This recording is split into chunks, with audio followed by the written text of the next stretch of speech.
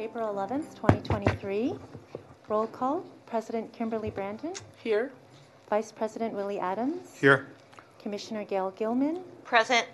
And I believe Commissioner Stephen Lee is on his way. The San Francisco Port Commission acknowledges that we are on the unceded ancestral homeland of the Ramaytush Ohlone, who are the original inhabitants of the San Francisco Peninsula.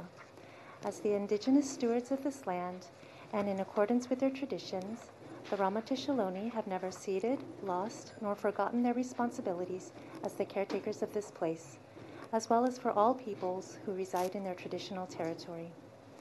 As guests, we recognize that we benefit from living and working on their traditional homeland. We wish to pay our respects by acknowledging the ancestors, elders, and relatives of the Ramaytush Ohlone community and by affirming their sovereign rights as First Peoples. Item number 2 is the approval of minutes for the February 28, 2023 Port Commission meeting. I so move. Second. We have a motion and a second. All in favor? Aye. Aye. Any opposed? The minutes have been unanimously approved. Item number 3 is the Pledge of Allegiance. I pledge allegiance to the flag of the United States of America and to the republic for which it stands, one nation, under God, indivisible, with liberty and justice for all. Item number 4 is announcements. Please note that our next meeting will be on April 25th, 2023. Please be advised that the ringing of and use of cell phones and similar sound-producing electronic devices are prohibited at this meeting. A member of the public has up to 3 minutes to make public comments on each agenda item, unless the Port Commission adopts a shorter period on any item. Public comment must be in respect to the current agenda item. The Commission will take in-person and remote public comment on each item, beginning with commenters in person. For remote public comment, dial 1-415-655-0001 and enter access code 2593-214-3879 ##. Then dial *3 to be added to the queue for that particular item. An audio prompt will signal when it is your turn to speak. If you are watching this meeting on SFGov TV, there is a short broadcasting delay. To not miss your chance to comment, please dial when the item you want to comment on is announced. Mute your device and listen to the meeting from your telephone, which has no delay. Item number 5 is public comment on items not listed on the agenda, and I would like to remind callers to dial *3 if you wish to make public comment. Thank you, Jenica. Is there any public comment on items not listed on the agenda? Seeing none, Corey will give us instructions for our remote participants.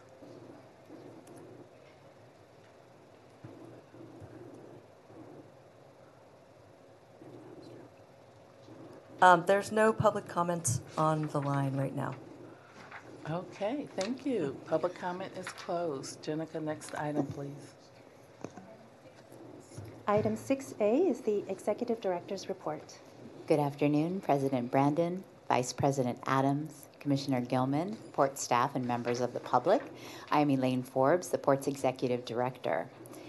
We have 2 recent events that sadly remind us why April is Earth Month. The winter storm and the very extreme weather, and the cancellation of salmon season in California. This is the time to raise our awareness and activate change to protect the health of nature and to overcome our climate crisis. 2023 commercial salmon season has been canceled because of too low number of Chinook salmon offshore. The closure is from southern Oregon and includes all of California. Of course, this will directly impact our local fishers. As an anchor species for our local fishers, typical years would bring over 1 million pounds of salmon across Pier 45. Fortunately, our local elected officials stepped up and are taking action. Speaker Emerita Nancy Pelosi, Congressman Jared Huffman, and state climate leaders were at Fisherman's Wharf last week to announce $450 million emergency proposal to support salmon fishers over the next year. I want to share with the public that the Port Commission's strategic plan and our mission puts fishing front and center as a key industry to meeting our mission. The port is committed to commercial fishing in San Francisco, and we will continue to support our fishers in the ways we can. While we see intense headwinds on climate, let's reflect on what it looks like to be an enterprise agency in a city that is a leader on climate. Here are some of the Port Commissioner's major contributions to the city ascendance as an international climate leader. We've achieved the removal of over 300 square feet of dilapidated piers since 2001. This improved bay water quality and made the water's edge more beautiful and sustainable. We've been essential to the work to clean up contaminated property at Pier 70, Pier 39, and Mission Rock. Exploratorium, the cruise ship terminal, are LEED certified, and the Eco Center in Heron's Head Park is the first ever in the city's LEED Platinum Zero Net Energy building. We've installed solar at Pier 15, Pier 1, Pier 96, and Oracle Park, and at the wharf we partnered with our local fishers to reduce packing and fishing processing waste. And we are improving air quality. We've cut emissions from our maritime operations more than half. We've given zero emissions hydropower to cruise ships at Pier 27 and to our large military, government, and commercial ships at Pier 70. On our southern waterfront, industrial maritime businesses handle 90% of the city's ready-mix concrete, supporting 700 high-paying jobs.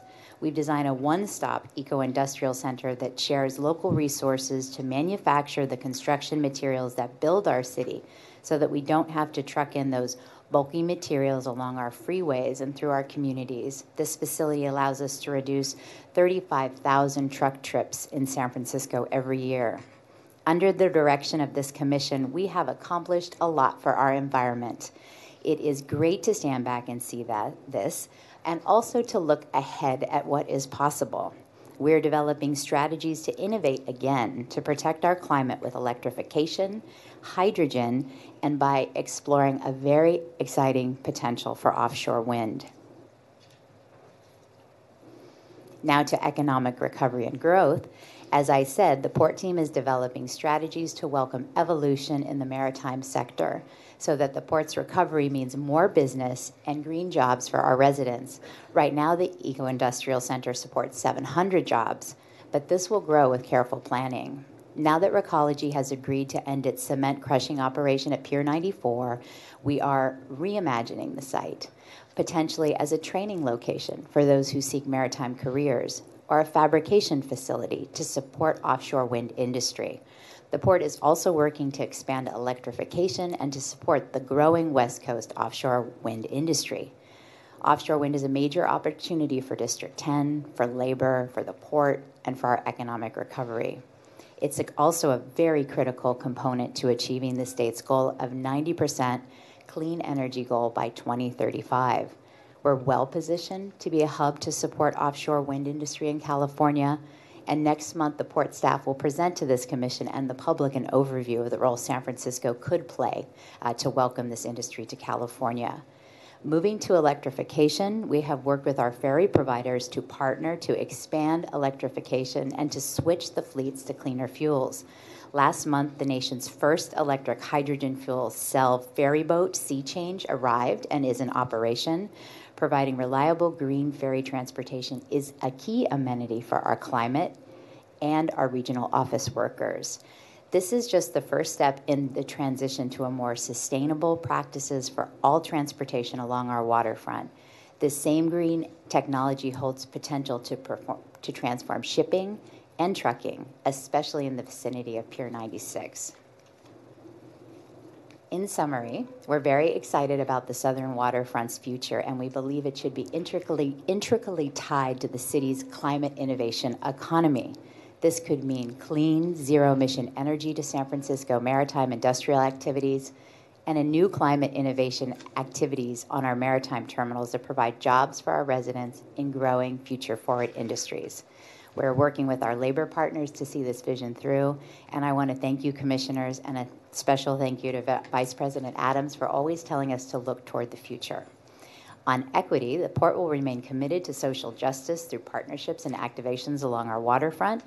This month for Earth Month is another opportunity to come together. Please join us at the Eco Center Earth Resilience Month celebration, April 29 from 10:30 to 3:30, and that will be in Herons Head Park. The Green Agers, a paid employment program that engages teens and youth to make meaningful contributions to environmental conservation. Those Green Agers are staffing the event. It'll be a fun time, and there'll also be activities from Planet Bee, and this is an organization dedicated to teaching young people about bees. On resilience, we are very deep in the Army Corps of Engineers work, and we've reached over 500 community members to talk about our adaptation strategies. I want to thank the public for partnering with us as we continue to plan a resilient shoreline. Now to key projects. I want to talk about the Living Seawall pilot project. Recent storm did damage 20% of those tiles that we discussed, and our crews are hard at work to get them back. But even so, we have very exciting results to report. After 2 months, we're seeing visible signs that the living seawall is coming to life. Tiles have visible growth of native species such as sea lettuce, Turkish washcloth, Olympian oysters, and the beautiful red seaweed. This living pilot is a 2-year study with the Smithsonian Environmental Research Center, and we're testing and evaluating how to add nature to the seawall. This is looking at work around the world, from Seattle to Sydney. What can we do to make our seawall more ecologically friendly for the future, cleaning the bay, promoting biodiversity, and improving habitat along our bay? We will continue to do work at this commission's direction to improve our planet. Happy Earth Day. That's my concluding remarks. I would like to recognize 3 people who are in the audience today. I want to recognize Rudy Nothenberg, former city administrator who co-chaired our waterfront land use planning process. I want to recognize Linda Richardson, community activist and commissioner who was a vital member of our waterfront land use planning group, and I believe a chair of a group, as well as Alice Rogers. I'm very, very happy to see these 3 individuals who committed so much time and energy into the waterfront plan and to our future. It's wonderful to see you back. And that concludes my report. Thank you. Thank you, Elaine. Great report. Okay, is there any public comment on the Executive Director's report in the room? Seeing none, Corey will provide instructions for our remote participants. If I may, President Brandon, I forgot that my report includes Rebecca Benassini. Sorry, Becca. Sorry, Becca. Rebecca is going to give an update on our real estate portfolio. Thank you. Thank you so much, Director Forbes, and hello, Commissioners. Rebecca Benassini, your Deputy Director for Real Estate and Development. Thank you, Tedman. I just wanted to show you a few slides on a topic that comes up in many of our items. Many of our items were so focused on one particular transaction, and I wanted to take this opportunity during the Executive Director's report to give a little bit of a broader look at our leasing and vacancies, something that's, I know, of great interest as we look towards economic recovery and as we have individual new leases or terminations come before the Commission. It's nice to just take a moment to kind of step back and look more broadly. So just a few slides for you. Looking specifically at vacancy and sort of our properties performance across different types of sectors. On the left-hand side, I wanted to go through office, shed, industrial storage, and then this broad category of uses we have called master leased properties, land, submerged land, parking leases. So you can see here sort of the relative size of each of those types. The largest one we have is 15 million square feet. That's sort of a combination of parking. It's mostly land and then ground leases where we have master tenants in place. We have a pretty low vacancy rate there. We also have the next largest category of uses, which is the shed storage, our typical kind of pier storage locations in our pier sheds. That has a relatively high vacancy rate, 25%. And then you see our office vacancy. We don't directly lease a lot of office, 400,000 square feet, but we have not a terrible vacancy rate relative to the city. I also have these broken down by portfolio. We will have the 2023 data when we come back to you all for the parameter rate reset in May, so we'll have that data. I don't have it at hand today, but I could tell you that I know in the Fisherman's Wharf portfolio, we've had a number of leases come back to us since 2022, and we'll expect that vacancy rate to go up. So this sort of overall metric gives you a sense as we go through time how our vacancy rate is performing. It doesn't look too bad. Our main areas that we still continue to have trouble leasing is in the storage, in the pier sheds. That's one thing I'm going to go through a couple other metrics to give you a sense of why that is and what we're trying to do about that. So I want to go through just kind of north to south and point out some locations where our property managers are trying to lease, but we're running into trouble for one reason or another. So each of the slides you're going to see have colored stars that indicate what type of use is vacant and where we have locations that we could invite tenants to come through our normal leasing process. The green stars indicate the retail restaurant. Those are Alioto's on Taylor Street, Pier 33.5, which is currently being marketed by one of our brokers that's on the city's as-needed list. We have office vacancies, one on Jefferson Street, a small space in Pier 35, some space in Roundhouse. We think we'll have more leases come up in Roundhouse as the year comes to a close at the end of the calendar year. We have storage and shed space in Pier 33, quite a lot in Pier 19.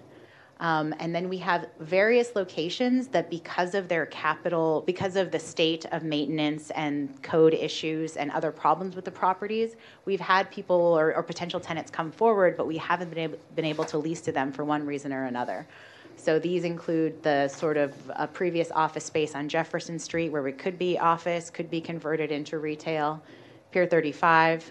You've heard has some structural issues with the columns. Pier 29 has been largely vacant. We've been having numerous people come and talk to us, but again, we're looking at column structural issues that we're hoping to have fixed in the coming months. This story will continue to repeat itself a bit, but I think it's nice to look at each site with a little bit of detail. On this next slide in the central waterfront and just past Mission Creek, you'll see some of our vacancies in this location. We have the Ferry Plaza East building right behind us, currently being marketed by the broker that we were able to enter into a contract with. We have office space at the Ag building. We have storage and shed space in Piers 26, 28, also at Pier 50. And we have several capital issues that are limiting what we'd like to do in terms of leasing. You can see in Pier 26, 28, those capital issues. There's some leaks. There's some issues with restrooms. There aren't working restrooms in all of the locations. Pier 54 has some issues as well that we're looking at what to do with next. But these are all spaces that are available that as you walk down the waterfront, you might think, why isn't that leased? Oftentimes we are running into a problem with deferred maintenance and just getting projects through our small engineering department. And then the last section I want to go through in the southern waterfront, we have a number of locations that are available. For example, we do month-to-month leasing in the Noonan building in Pier 70. Pier 80, we have a bit of office space in some of those smaller office buildings. We have some space at 501 Cesar Chavez. We also have some unpaved land at the backlands. We're still working to lease for construction laydown and other sorts of uses on a short-term basis. The shipyard land and buildings, the buildings out there, many of them are very incredible in lots of different ways, but again, a lot of deferred maintenance difficulties leasing there. And then same sort of thing with the capital issues in some of the buildings where we're really stymied in terms of getting those activated. And what we're really trying to do is just to keep them secure as we get to them through our capital program.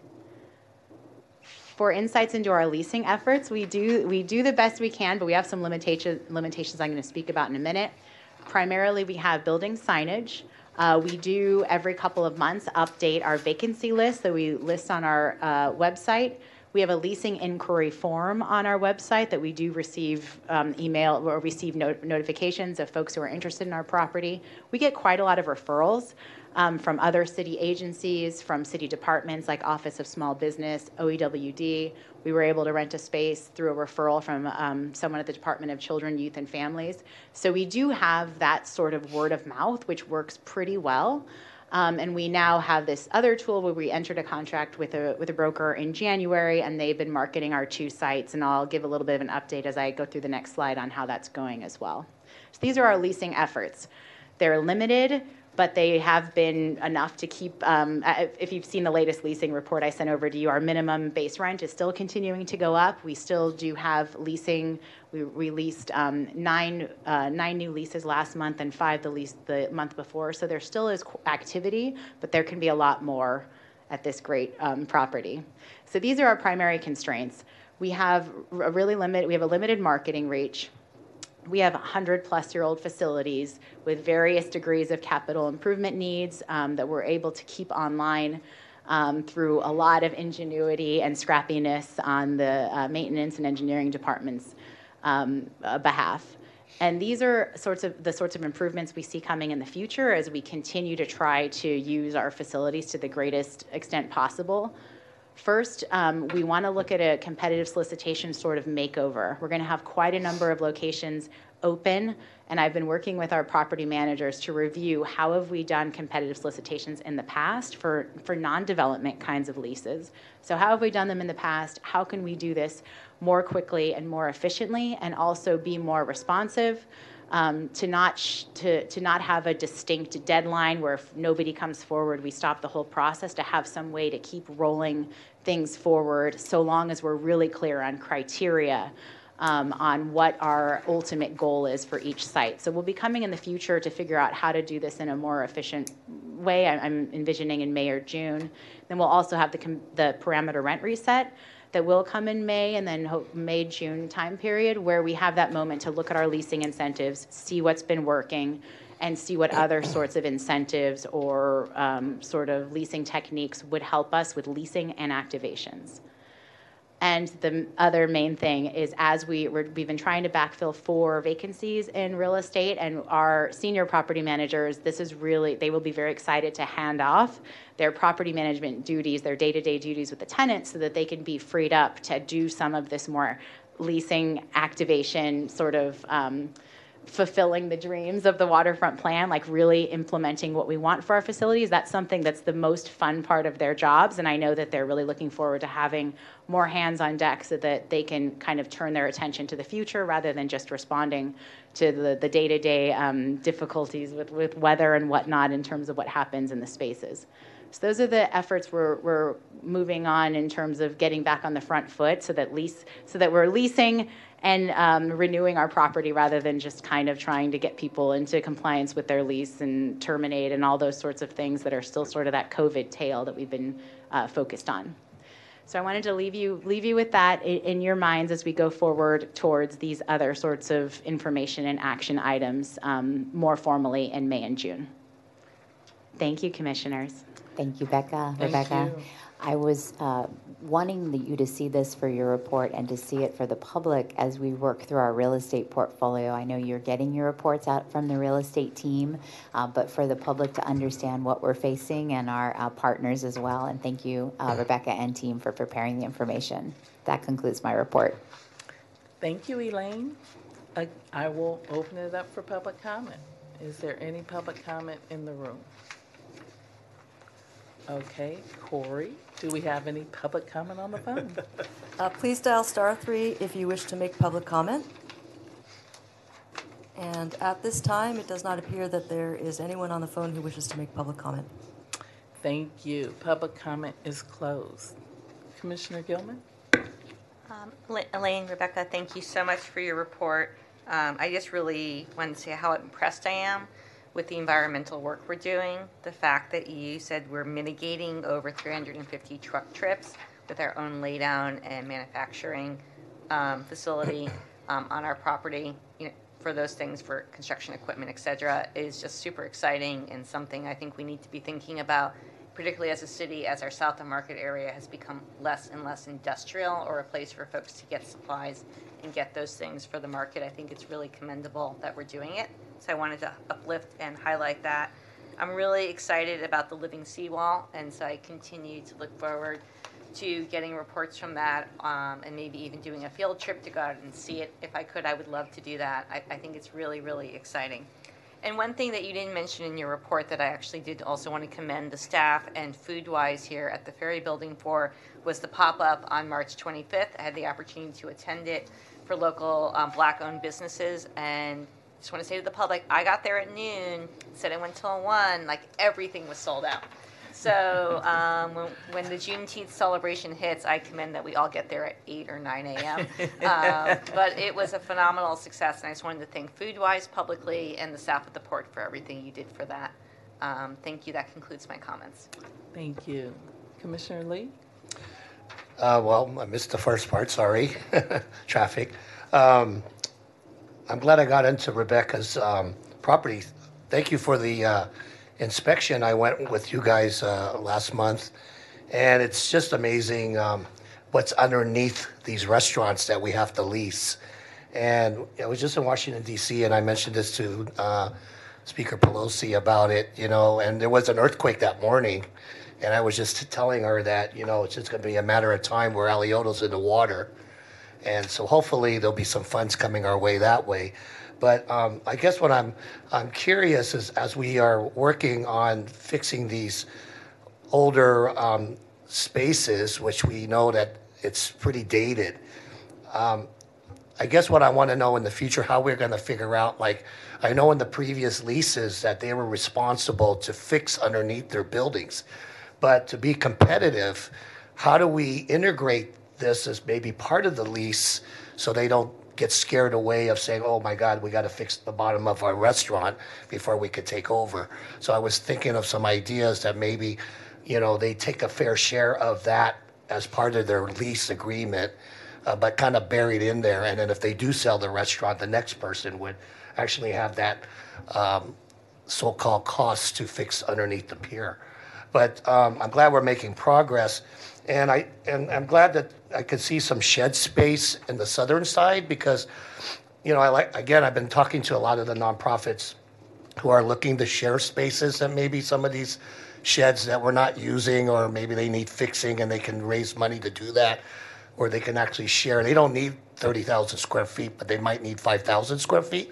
And there might be like 6 or 7 nonprofits. I know there's one in the Mission, a couple in Japantown. And maybe we should explore that rather than having it empty and not being used, the nonprofits can try to raise some money and maybe share the rent and the maintenance. So anyway, that's just moving forward, and I think, we're in the right direction. It's going to be a lot of work. One other thing that when I found out in Washington that at the U.S. Chamber, they're saying we're not going to be comfortable again until 2025 as far as economic recovery. So I have a feeling that we're going to be adjusting for another year. So I think with that in mind and all the leases, we were trying to attract, we got to be very creative. So thank you, Director and the rest of the staff, and thanks for the tour of the port. Thank you. Vice President Adams? I wanted to say this is a great report, and I agree with Commissioner Lee. I call this that we're going through the port and even the city. I call this the rebirth of the new cool of San Francisco. We're going through a new change in this city, and I think it's a good thing. And it's going to look a lot different than it looked like post-COVID, and that's okay. Change is good. Sometimes change is hard for people to accept, but that's the only way we grow. And so I see some good things happening. To hear that the offshore wind, that's progressive, that's part of how the future is going to look, and it's good to see that you and your team, Director Forbes, are razor focused on where we have to go as a port and how we're going to change and how we're going to make some adjustments. I'm glad to know that we're worried about the salmon. We've known that the crab has been a situation that we've had the last couple of years. It's good to see that we've got new ferries that are coming with hydrogen and stuff like that. And once again, San Francisco's on the cutting edge. I had some friends here, and I was really proud to show them that we have the only fire station that's on the water here across the country. Once again, San Francisco we're leading the way. And I want to say, Becca, thank you for that elegant report on the vacancy leasing. We've been asking about that for a long time, the commissioners, on where we wanted to be on that, and I think that is that's so important. And I want to say a special thank you to some of the guests, Rudy, and everyone that came out. Linda, all of you, Alice, thank you for coming out. You were always here for us, and seeing you today only makes me think of our good friend, who I always called her Commissioner, Corinne. So thank you so much. You guys are our spirit, and you guys are our tailwind. Thank you, President Brandon. Thank you. Thank you, Elaine and Rebecca, for both your reports. Elaine, there are so many wonderful opportunities here at the port, and it's so great to see that the port continues to be a leader in so many areas, but especially with the climate issues and all that we're doing to be proactive for all that's going to come, even with the waterfront resilience program, along with everything else that we're doing. We are truly leaders, and trying to get ahead of the storm. But there are so many wonderful opportunities with economic recovery, with all that's going on here, and the port staff is just amazing, and we are going to be leaders in the economic recovery of San Francisco. So please keep doing all the great work. I do want to welcome Rudy, Linda, and Alice. It's great to see all of you, and thank you for your commitment and all that you've done to help the port with the waterfront land use plan and other things. You guys are very committed, and we really appreciate you. So, Rebecca, on the vacancy and leasing briefing, as Commissioner Lee said, you know, there's a lot of storage space. And I was just wondering if we could get more detail, like, are we trying to lease out entire piers? Are we trying to lease, like, can we take a pier and break it out and lease to, you know, smaller agencies? Or, you know, what can we do with our sheds? Because they've been sitting vacant for a long time, so I'm just wondering. Thank you for asking. So definitely Pier 19 is a good example where we have small spaces that are mostly used for storage, their back office for restaurants or for other sorts of front-facing kind of businesses. And those storage locations, like during the Chinese New Year parade, we segmented out a small space for storage of the float. So we can break it up for sure. We just need a bit of time and fencing and all that. So we are trying to market 19 for that. Pier 29 is completely open, and we're just needing to do some work on the columns before we can market that one. But we are open for smaller spaces for sure. Oh, great. Commissioner Gilman? Sorry, that made me think of a question. So, when we talk about the shed space, is it similar to the space on, I want to say Pier 40? Like when you walk backwards, there's that shed space that a lot of folks are using, particularly marina tenants. Exactly. That sort of storage space is just right. Just one note, though, some of those businesses have brought in trailers to make it look more like an office, and that's not typically something we'd want to do because we just can only use so much occupancy in each shed. So most of the sheds are limited by how much person activity they can have. So that's one difficulty, is they're mostly used for storage and then just Because that was my question. So, you know, like internet, like electricity, bathrooms, this is meant purely for storage. Primarily for storage, unless the entity is able to put in some sort of improvement. So that's the real limitation. Thank you, Vice President Adams. Rebecca, I got a question for you. How are we doing the port compared to like the rest of the city with vacancies and leasing? Because you got to look at everything, right? Just not the port, but as a city, where do we stand in the port? How do we stand across San Francisco? And are we about where we should be? And is this like the norm about where we're at? We're still very solid on office. The office vacancy rate in the city is very high, so we're doing well. We should be doing better, I think, on the storage side. I think that's one thing we've been talking. We have our economic consultant on board for Parameter, and we're speaking with them again, like, what are we not doing? Because there should be more demand for storage. So it's it's either access or it's how the buildings, how people can get to their facility if they do rent something in the shed. So we're trying to figure that out. That's the one area that I think we should be able to lease, and it might also be just the congestion on the northern waterfront. People don't want to bring their items up there, so we're trying to figure that side out. But on office, we're doing pretty well relative to the rest of the city. Thank you. Any, One quick question. So on those shed spaces, not including fire lane, obviously, how much space is there, square footage wise? A lot. I mean, we're talking about A 30? typical shed is maybe 100,000 square 100,000. feet, and then you take out 10 or 20% for sort of circulation. So it's like Pier 29 is one of the smaller sheds. Maybe it's 70,000. I'm roughly estimating, but you can get the image of how big it is. Wow, okay, thank Yeah. you. They're huge. They're huge spaces. any other questions or comments? Thank you, Rebecca. Jenica, next item, please. Item 7 is the consent calendar. 7A requests approval of license number 17025 with Pacific Cruise Ship Terminals LLC for terminal operations parking at Pier 29 during cruise operations at Pier 27. That is Resolution 2313. Thank you. Commissioners, can I have a motion? So moved. Second. Is there any public comment in the room? Seeing none. Corey, is there any public comment on the phone? At this time, there is no one on the phone wishing to make public comment. Thank you. Public comment is closed. Do we have a motion and a second? All in favor? Aye. Aye. Any opposed? The motion passes unanimously. Resolution 2313 is adopted. Jenica, next item, please.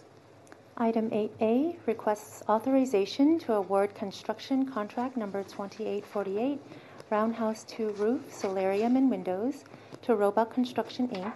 in the amount of $4,586,900, and authorization for a contract contingency fund of 10% of the contract amount, or $458,690, for unanticipated conditions for a total authorization not to exceed $5,045,590. That's Resolution 2314. Good afternoon, President Brandon, Vice President Adams, Commissioners Gilman and Lee.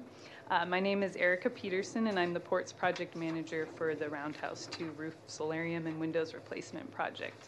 And I will be giving today's presentation requesting authorization to award this construction contract. This is an action item to award Roundhouse 2 roof, solarium, and windows replacement contract to Roebuck Construction, the lowest responsive and responsible bidder, to the invitation for bids published on January 11th. The amount of this contract is $4,586,900, and authorization includes a 10% contingency request for a total authorization of $5,045,590. The contract work is located at the Roundhouse 2 building at 10 Lombard Street, across the Embarcadero from the Pier 27 cruise terminal, and will replace the building roof, 2nd through 4th floor windows, and the 4th floor solarium structure. I feel like it needs to be lower.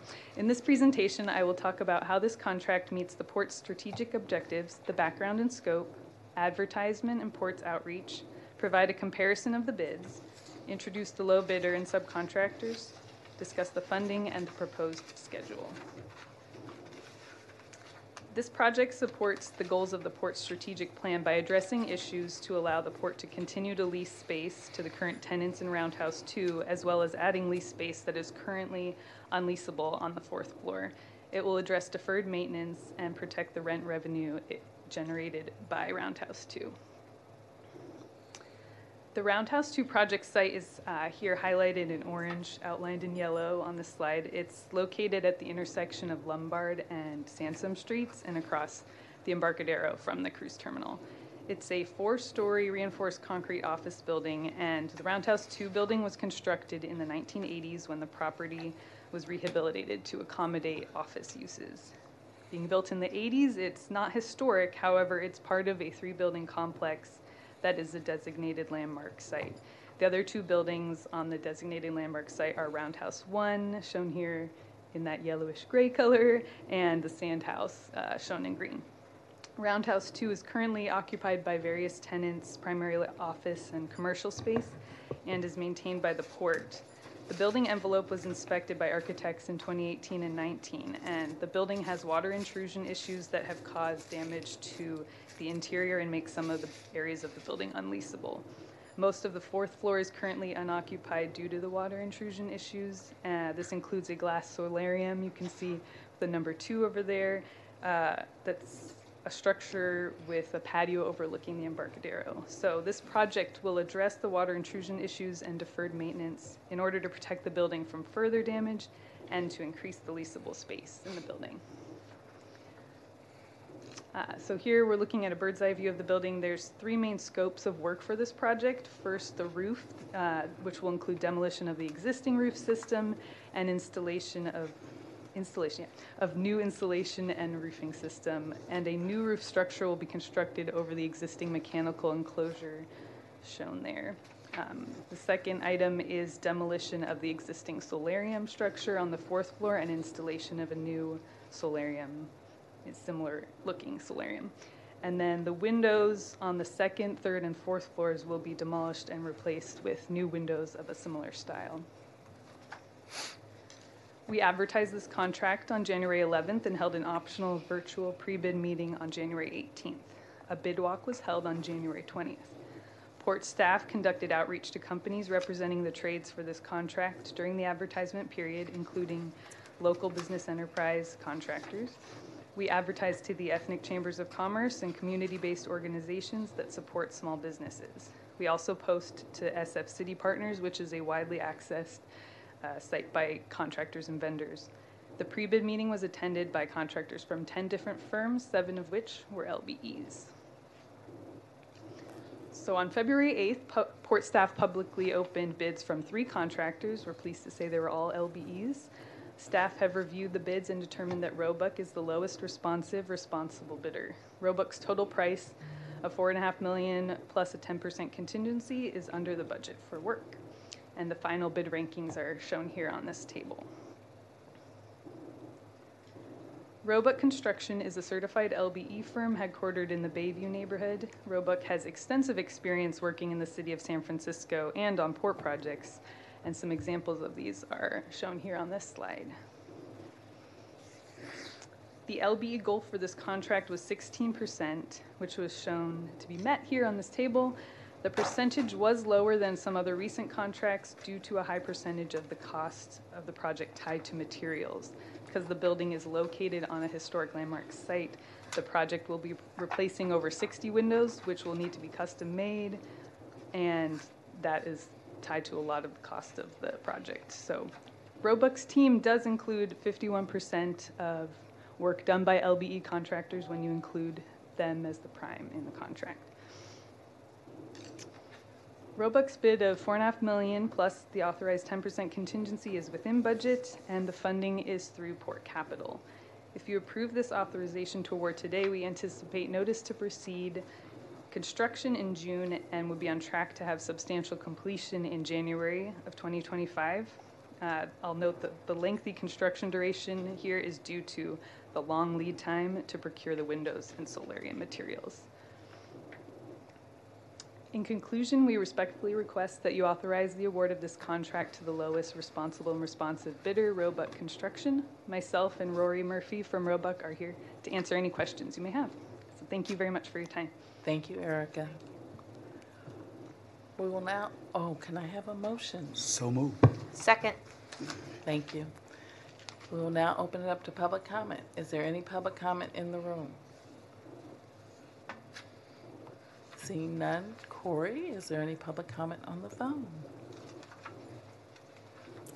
At this time, it does not appear that there is any public comment. Nobody on the phone who wishes to make public comment. Thank you. Commissioner Lee?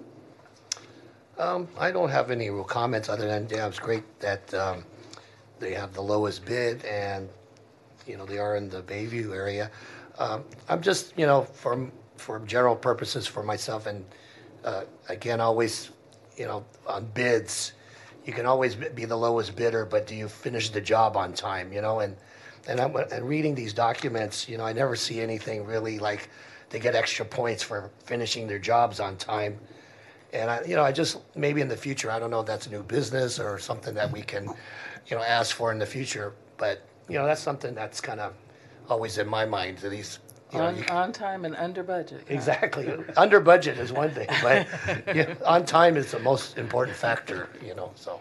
We could certainly talk about that in more detail. I will say the city administrator has been working on with Chapter 6 departments, the ones that can do construction contracts like us and DPW and the airport, et cetera, on ways in which we can, as a city, look at contractor performance. Certainly if a contractor is disbarred, they're disbarred. Sure. They can't compete. So we have been looking at more centralized ways in which to consider contractor performance, and there are points, I believe, relative to what the firm has obviously performed in the past and the work that we can count on that they have experience from. So there are pieces that relate to contractor performance in the process. We could certainly talk about it more, or we could wait until the city administrator comes up and tells departments how this will be for Chapter 6. It is an active work that the city is doing through city I administrator. think, the process has been fine all these times, but, I've seen other documents where the contingency's been used up, or, obviously environmental issues will delay a project, but, I've been on the other side where sometimes it just take forever, and I notice that even if you're the lowest bid, later on, you're not the lowest bid anymore, so that's just something for me, my own pet peeve. Thank you. And I think it's a great suggestion that for our projects, we see them in the beginning, but we never know how they end. Yeah. So maybe we can develop some type of reporting. We certainly could. I will say you know how they end if they go poorly, because we come to you and we ask for more money and time. So when you don't know how they ended like we said they would end. But of course, we can prepare a report. We have reports internally about this, so we will share them with Commission. Absolutely. Thank you. Thank you, Commissioner Gilman. I have no questions. I'm supportive of the item. Thank you, Vice President Adams. Erica, great job. No questions. Thank you. Erica, just a couple of questions. So I think it's wonderful that we have an LBE firm, and I always support our local business enterprises. But I'm just wondering, why was there a protest? A protest? Yes, we did receive a bid protest from Ingadi & Riley, one of the bidders, and their protest was saying that Roebuck's bid didn't meet the LBE criteria of 16%, saying that one of their subs wasn't certified for the work that they were doing. However, CMD reviewed it, determined that the sub that was listed was certified for the right stuff, and we ultimately denied the bid protest. Okay, thank you. And then I noticed that the Roundhouse was on the vacancy report. So how much of the Roundhouse is vacant? Okay, I don't know I know there's tenants Rebecca's on the second coming to floor. the- Yeah, second floor, third floor have tenants. So the fourth floor is vacant, and so once we do these repairs, then we'll be able to lease that space. And I've been in there, and it's beautiful, beautiful view. Somebody's got to want it.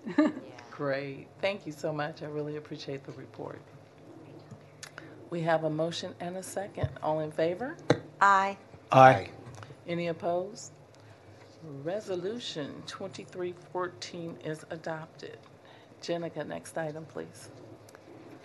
I would like to remind callers to dial *3 if you wish to make public comment.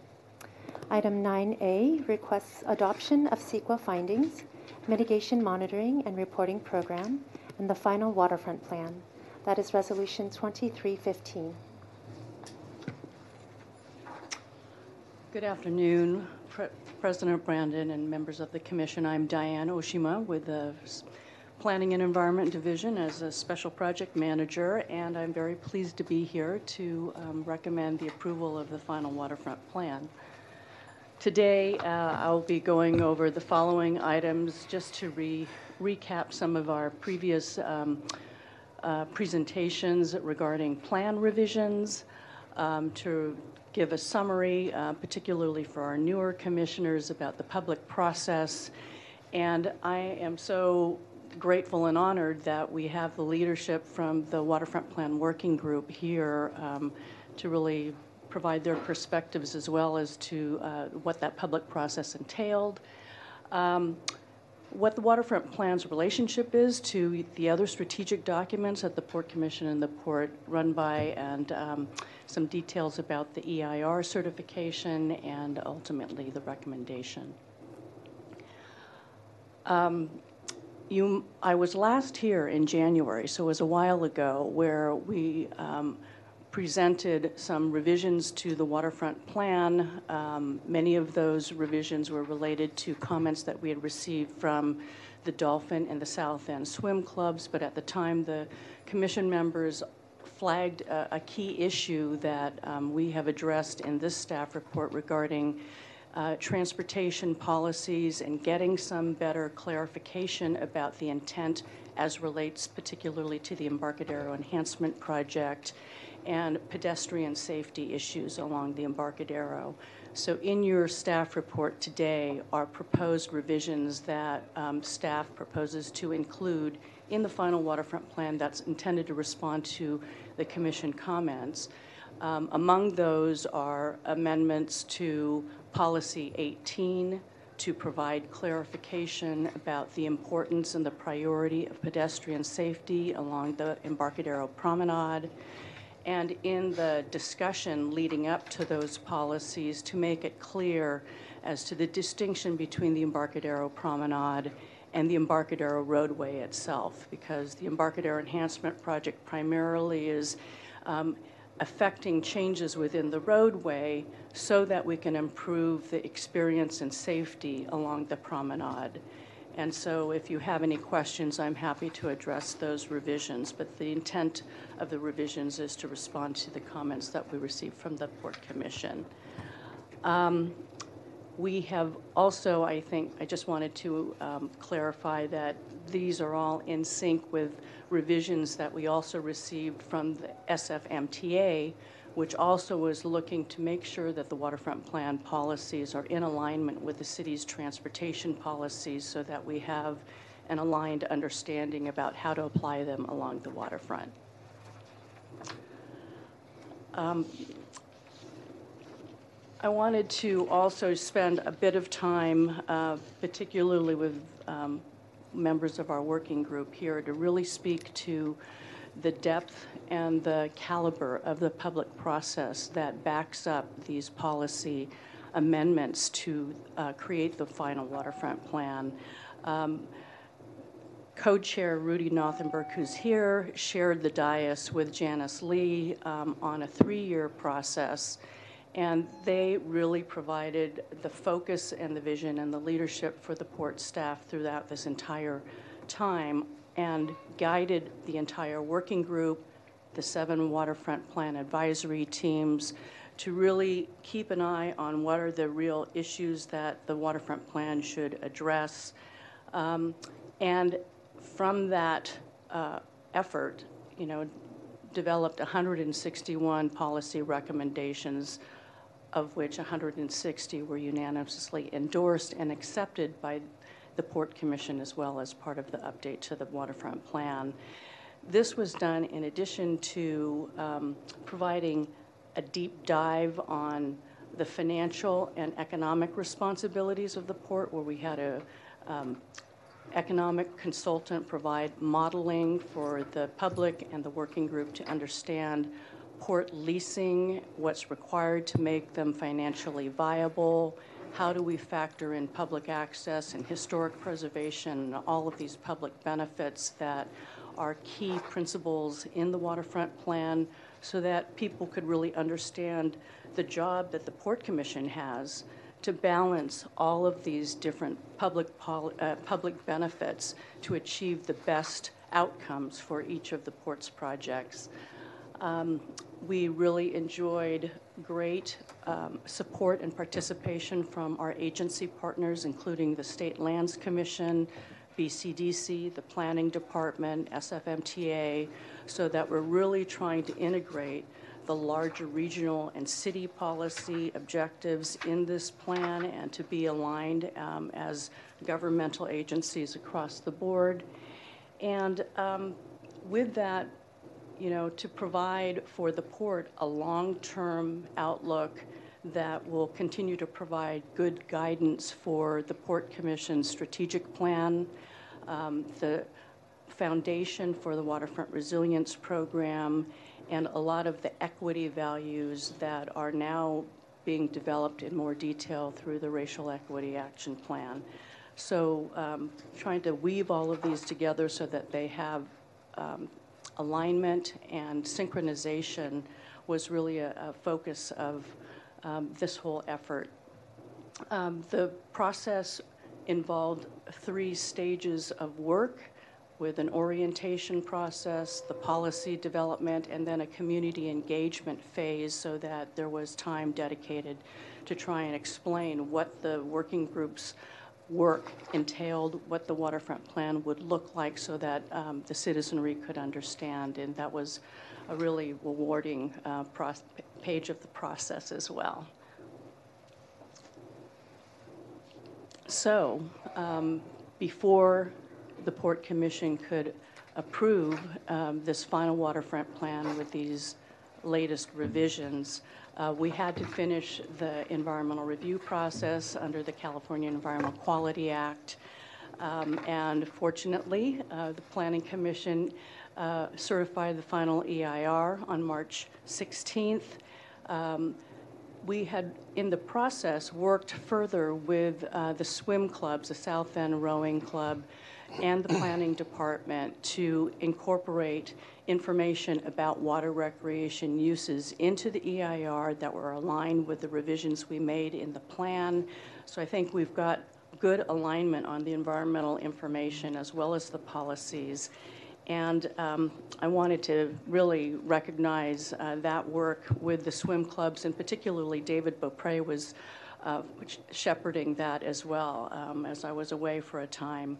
I wanted to also express thanks to the planning department, their environmental planning staff, the city attorney, and ESA associates for the excellent work that they did on this environmental review process. And then we're still working with the planning department in their long-range planning division to propose amendments to the city's general plan and planning code so that the city's policies and the port's updated policies will be consistent with each other. And that is moving forward, as well as work that we'll be doing, continue to be doing with BCDC to amend the special area plan. So with that, I'm here to recommend the approval of Resolution 2315, which includes approval of CEQA findings for the final EIR and the updated final waterfront plan, and to really, on behalf of the port staff, express our deep, deep gratitude to the Waterfront Plan Working Group, the advisory teams, our Port Advisory Committee members, and the general public for all of the time that they invested. This is a long time coming. It was a 3-year process, and it happened right at the birth of the pandemic, and we've been all been trying to muscle through this period. So it's a big deal. I mean, we found that the public really cares very deeply about this waterfront and what the port is doing, and the handoff from the waterfront plan process to now the community engagement in the resilience program and the Port Commission strategic plan efforts are all related to each other, and hopefully the public can understand all the way up through Elaine's executive director report today. So I want to again express and recognize Linda Fadiki Richardson and Rudy Nothenberg and Alice Rogers as kind of our leaders, but there's a cast of thousands behind it. And also to thank the port staff and particularly the waterfront plan team. Many of us have gone different ways, but David Beaupre, Brad Benson, Ann Cook, Carrie Kilstrom, Carol Bach here today. It was a great collaborative team, and we were inspired by the public's interest in making this waterfront even better. So thank you very much. Happy to answer any questions, and let's move forward. Thank you, Diane. Thank you for a wonderful report, and thank you for all that you do, Diane. And as part of your report, I would like to invite Rudy, Alice, and Linda to come and speak and not be limited to the 3 minutes. Take your time. Yes. Who wants to go first? Rudy, co-chair. Thank you, Commissioners. It is a pleasure to be here. It has been a long time, as Diane said, and it is high time that we conclude this, and we conclude it on the high note with which you're approaching it now.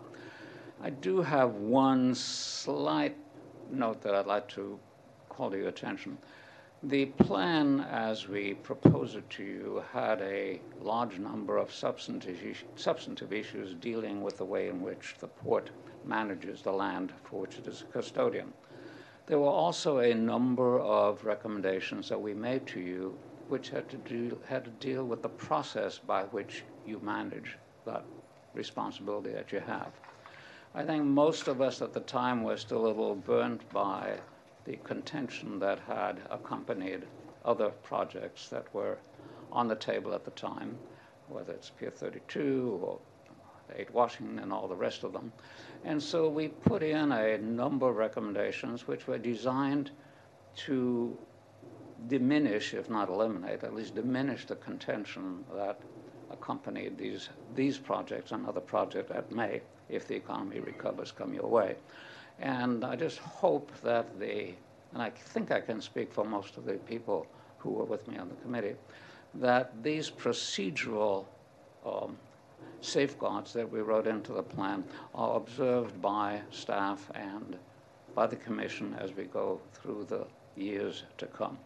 Obviously, the substantive recommendations as to what the waterfront ought to consist of are the primary, the meat of the report.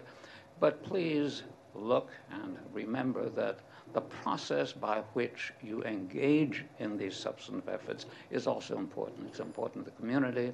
It's important to avoid the time and the energy and the acrimony that follows processes that aren't quite what they should be. So please remember that as well. And congratulations on finally having the plan. I'm happy to have played a role in it. Thank you. Thank you so much. We really appreciate all of your time and effort in leading the group towards these 160 recommendations that we And actually, I must say it was fun. I'm so happy to hear that. Linda, Alice, what you?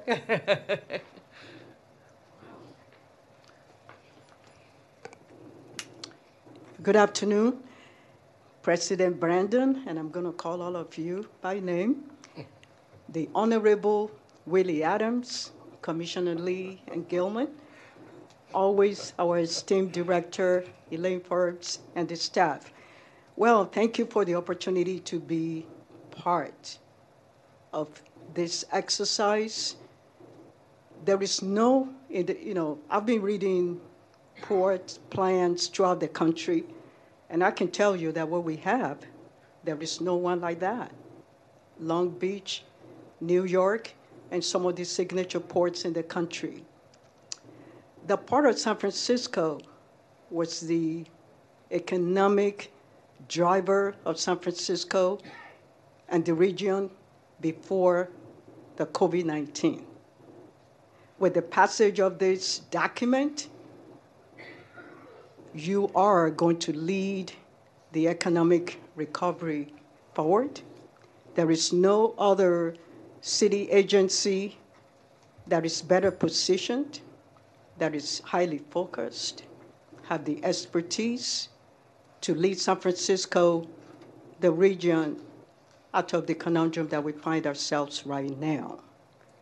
This waterfront plan has policies that are specifically dedicated, well thought out, with specific guidelines and what needs to be done. And I hope that the city and county of San Francisco will be looking up to you, President Biden, Vice President Willie Adams, and the commissioners, as we embark on bringing San Francisco recovery forward. There are all these discussions going on now, but I can tell you that if we adhere to this plan, it will lift every sector of San Francisco. Thank you so much, Diana Oshima.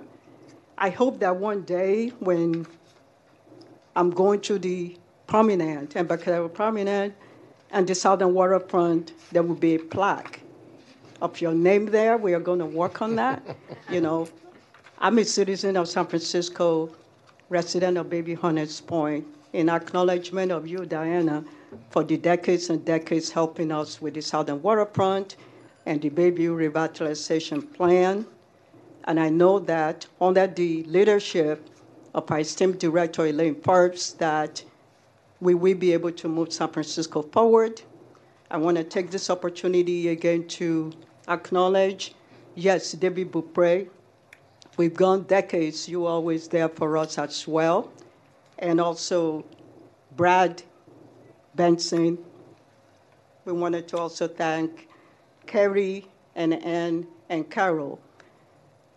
And the honor goes to the one and only Mr. Rudy Nothenberg for the historic effort in putting this together.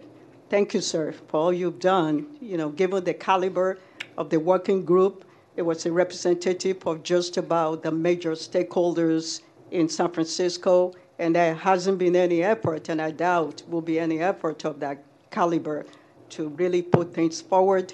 And thank you, Alice Rogers.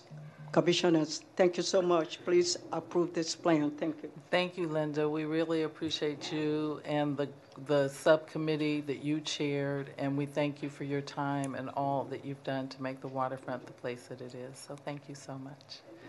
Alice? Good afternoon, commissioners, Elaine Forbes, Diane. At last, this time I didn't forget Diane.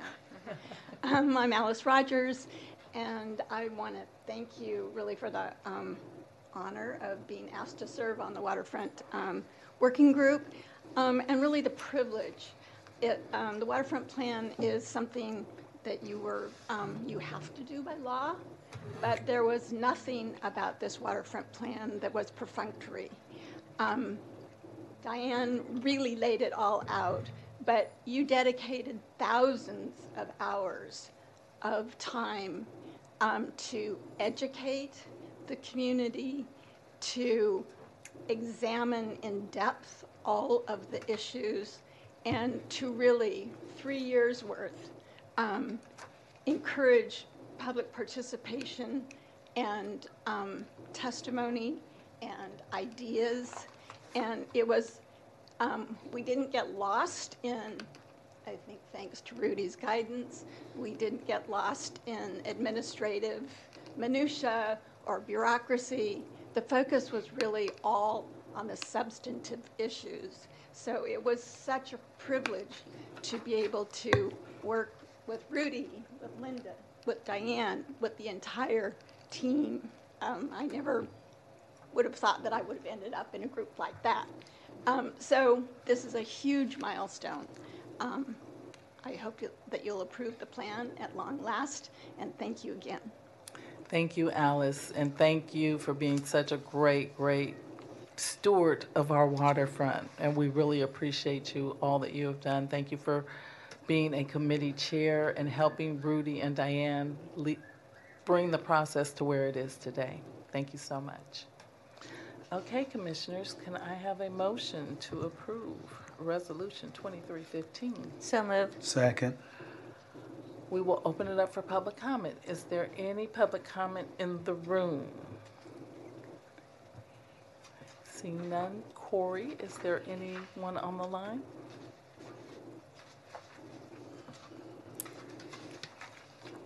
There is no one, at this time, there is no one on the phone wishing to make public comment.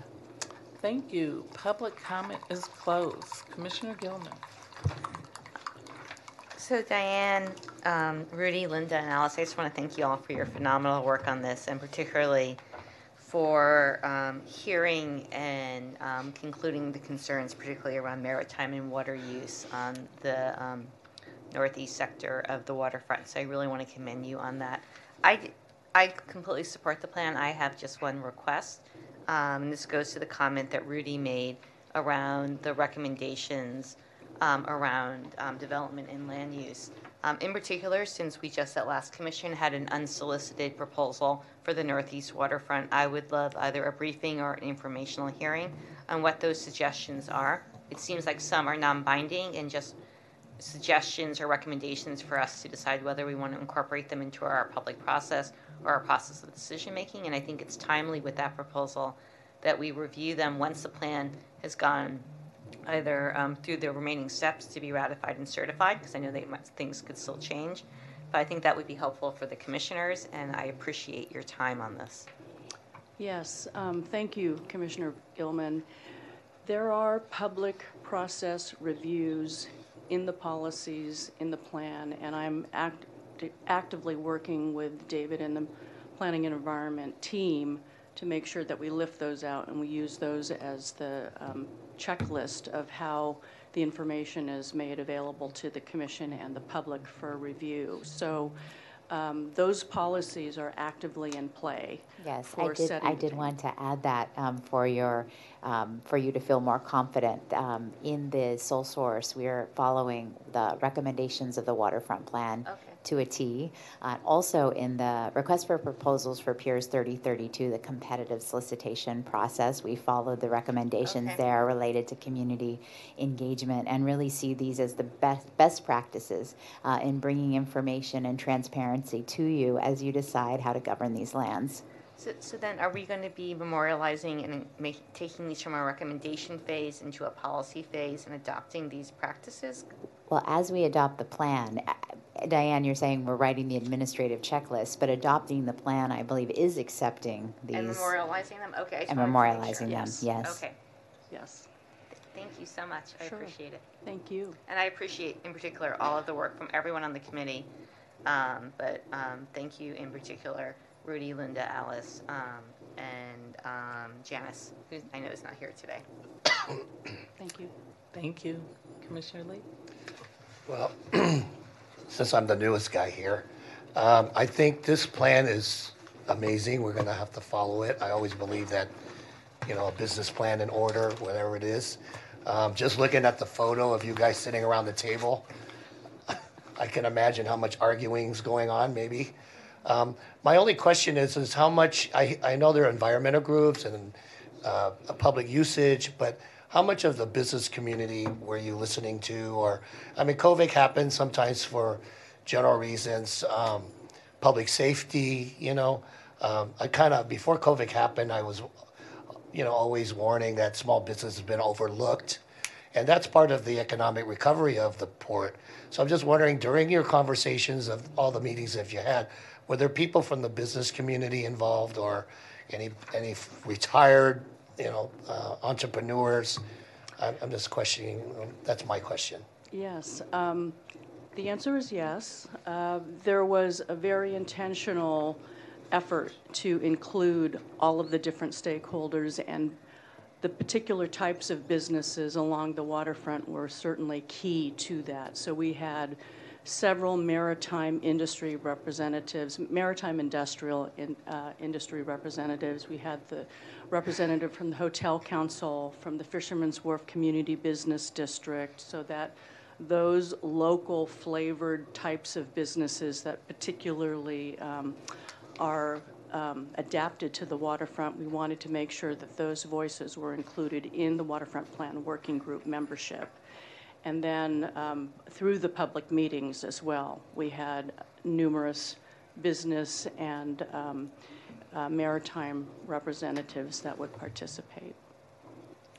So was there pretty much a consensus? I think everybody has in their mind about the safety and of the public coming to the port and protecting business. So did you have to adapt your plan a lot, or kind of you guys are already kind of in line with that? Well, I think this is where the credit really goes to the Waterfront Plan Working Group. to Rudy and Janice and the subcommittee chairs for leading very inclusive and civil.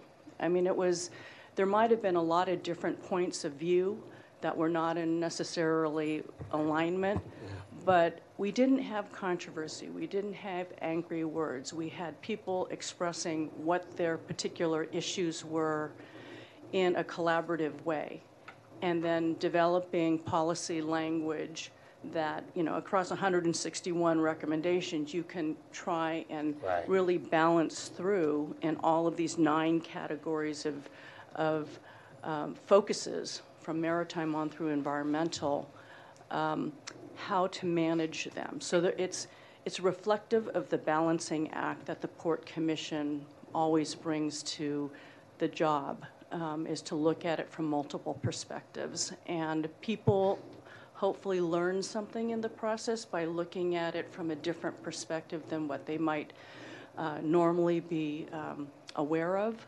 And in the end, 160 of those 161 recommendations were unanimously endorsed by the working group members. So it was really the public's work at this, and that's why it's so powerful then for the Port Commission and the port staff to carry that forward. Yeah, I mean, it's a lot of work. I mean, I congratulate all of you guys for that. And, for the people that don't have a voice and don't understand, immigrant mom and pops that come here to open a business, and they don't understand the environmental issues. So I really, thank you so much for all that and everybody here. And if it's, obviously adopted, I'm going to follow this plan. Great. Good to hear. Thank you. Vice President Adams? I can only say, man, this is a masterpiece. Rudy, Janice, Alice, Linda. Anything we do in San Francisco, and you understand, it's politics. It's politics. We can't help it. But you know what? Democracy is painful.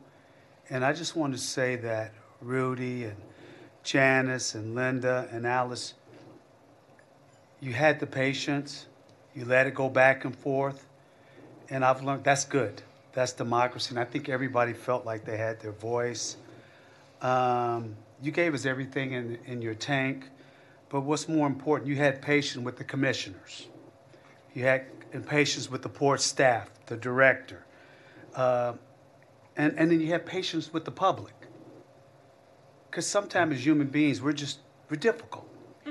Right? That's just how it is. And that's okay, right? And Rudy, I see you smiling. And, but that's a good thing. And Alice, all the times you guys have come here, you've seen that, right? But to me, this is something where democracy and Diane played out at its best. Really, you think about that. It played out. I don't think anybody can say that they didn't have their voice heard. You beat it up, you beat it to death. And that's what we do. And I want to thank you for giving your time. You didn't get paid for doing this. You're shepherds of this port. And generations to come will benefit from all this hard work. It's painful, and you may not hear from anybody.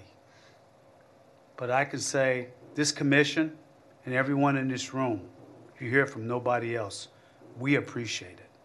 And I wanted to tell you that. And I don't want to say anything about anybody when they're dead at a memorial service. I want to say it now where you can hear me. Thank you very much. I don't know what you're coming up for now. I just wanted to, again, say thank you to you personally, and also remind you that we did have labor representation on the commission, on the committee as well. Both the business community was well represented, and we had somebody from RW on the commission as well, on the committee as well. And one final comment, everything you say is politics. I've been in politics a very long time, as you know, and one of the things we learned very early is that in San Francisco politics, all land use issues are politics. And that remains true today as it was way back then. And we managed to avoid the political pitfalls in presenting this plan to you. Thank you. And while you're standing there, can I just jump in?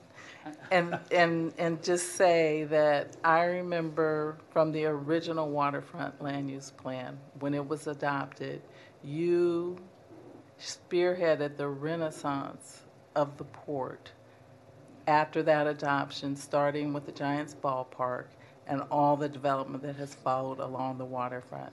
You have been such an asset to this port, and we really want to thank you, and we are grateful that you still want to be involved in all that's going on here. We really appreciate you. I was given some good opportunities, and I appreciate doing what I could do. Thank you.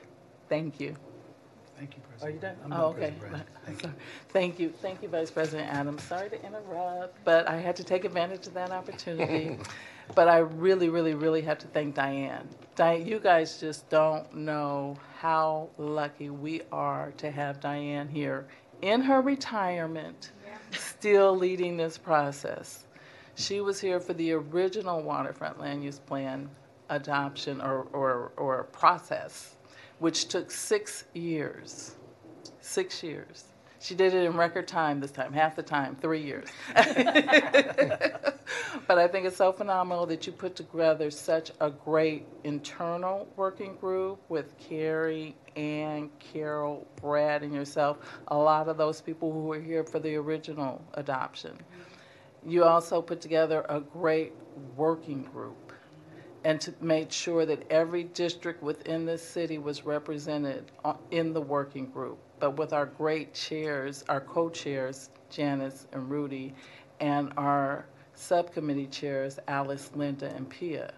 Great group to lead this process, to develop this in record time, considering how long it took the first time, with such consensus and with such great recommendations coming out of it.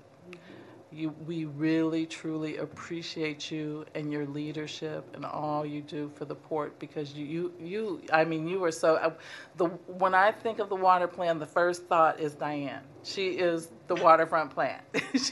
Diane is so much a part of the port and the great, all that you see outside. She has touched every piece of it. And so we are eternally grateful for you, and we thank you for all that you did to bring us to this point. Thank you. But really, this waterfront plan and this waterfront is everyone's effort. And so, it was good for all of us to invest in really looking afresh at where we're going. It used to be called the Waterfront Land Use Plan. It's now the Waterfront Plan, because of the comprehensive breadth that the citizens have recommended for all of us. And so I think that is very important guidance and vision for the work that the port is going to be doing from here forward. And couldn't ask for a stronger, more collaborative, wonderful set of team members and staff to shepherd this through. So hopefully everybody's got the script and we can move forward. Thank you. And congratulations on working with the swimmers and making sure that they're okay with this also. We really appreciate it. Thank you. Okay, we have a motion and a second. All in favor? Aye. Any opposed? Motion passes unanimously. Resolution 2315 is adopted.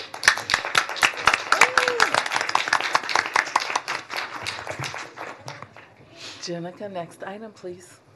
Item 9B requests authorization to award one contract to Literacy for Environmental Justice for a not to exceed amount of $987,000. That is Resolution 2316. Good afternoon, Commissioners. My name is Elizabeth Alexander Toots, and I'm here to request authorization to award one contract from the request for proposals for the Marsh Revegetation and Transitional Age Work Training Program. The Port requests authorization to award this contract to Literacy for Environmental Justice, or LEJ, LEDGE. The contract will be up to $987,000 and for an initial term of 5 years with an option to extend for 1 year. This is a project-based contract with 3 defined tasks, which are detailed before you. The specific native plans that the contractor needs to provide are listed in Task 1, Provide Plans. Task 2 describes the technical level staff and internship jobs that are part of this project. And finally, Task 3 describes the process of creating a community outreach plan and the work that it may entail. This slide outlines our selection process. We initially advertised this contract in January, held a pre-proposal, answered 11 questions, and received proposals. We advertised to 47 firms, including 33 LBEs. At the end of this process, we received 2 proposals and worked with CMD in the evaluation of proposals. There was first a review of minimum qualifications, and only 1 firm passed this review. The panel participated in one stage of the review process. In the one-stage review process, excuse me. The written proposal was worth 100 points. The criteria is ahead of you. Please note that this grading rubric includes a diversity, equity, and inclusion plan as a scored item, and the awardee did submit a DEI plan. Literacy for Environmental Justice's scores and CMD rating bonus as applied are before you. Literacy for Environmental Justice is a nonprofit that is CMD certified. This slide outlines the equity considerations.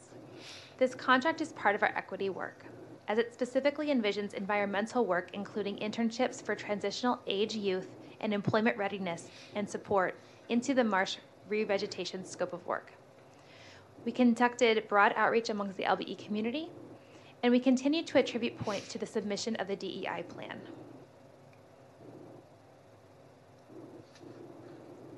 Back to my conclusion, I am here to request award. Thank you. Thank you. Can I have a motion? So moved. Second. Okay, let's open it up for public comment. Is there any public comment in the room? Seeing none. Corey, do we have any public comment on the phone? There is no one on the phone wishing to make public comment at this time. Thank you, Corey. Public comment is closed. Commissioner Lee? No comment. Good luck. Thank you. Plant those plants. Thank you. Vice President Adams? I have no questions, and I'm in support. Thank you. I just have one question, and that is, why was Empire Landscaping non-responsive? I can give you an overview. I can't remember the exact language, and I don't want to speak incorrectly. But they did not meet the experience criteria for the internships, and they also did not have control over the nursery, and those were 2 of the requirements. Well, who has control of the nursery? You mean the nursery to provide plants? Yes, Okay. yes, that's exactly right. And Ledge has a nursery? Yes, that's correct. Great. Ledge does a good job. Okay, Commissioner Gilman took a little break, so we're going to vote without her. All in favor? Aye. Aye. Any opposed? Resolution 2316 is adopted. Thank you. Thank you, Elizabeth. Next item, please. Item 10A is an informational presentation on a proposed new memorandum of understanding with the Department of Homelessness and Supportive Housing covering the demobilization of the shelter-in-place trailer site in the Backlands at Seawall Lot 344 for a term of 10 months. And I'd also like to remind callers to dial *3 if you wish to make public comment on this item. Good afternoon, President Brandon, Vice President Adams, Commissioners. This is Kim Beal with the Port's Real Estate and Development Department. I'm the Assistant Deputy Director. I apologize that I am not able to be with you in person today. However, I am joined in with this presentation by Emily Cohn with the San Francisco Department of Homelessness and Supportive Housing, who I believe is there in person. And so together, I will be providing you with a background on how we got to where we are today regarding use of the site and key terms of the proposed MOU. And Emily will then be providing an overview of the existing programs at the site, some statistics, and details of how the wind down and demobilization process will work, after which we will both be available for questions. So next slide, please. Unable to see the slides, so hopefully they're advancing. On February 20th, 2020, Mayor London Breed issued a public health emergency declaration due to COVID-19.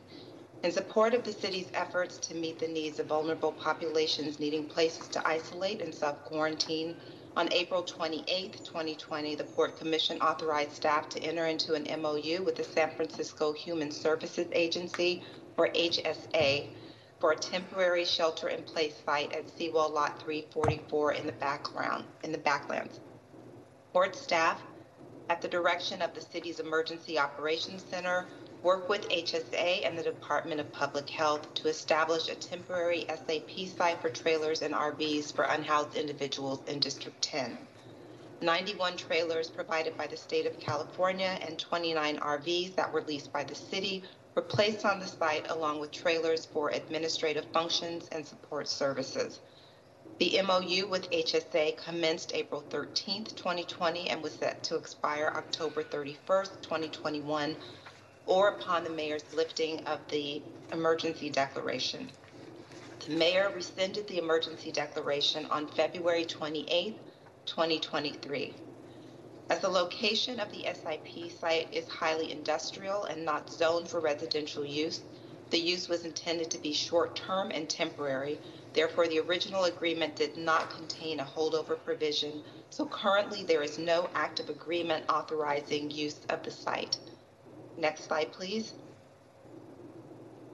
The MOU with the San Francisco Department of Homelessness and Supportive Housing, HSH, so I just want to point out that the original agreement that we entered into was with HSA. The new agreement is going to be with HSH. HSA left the site or stopped their use of the site, ended in 2021. And so HSH has been operating the site since that time. So again, the proposed MOU will be with HSH for a term of 10 months, retroactive to March 1st of 2023 to cover the wind down and demobilization of the site. They will be paying fair market rent during that time, which is a little over $90,000 per month. Next slide, please. As part of the conditions of the MOU, no new placements at the site will be allowed after October 2nd of 2023. All guests are to be relocated no later than December 1st. All site improvements are to be removed by December 31st.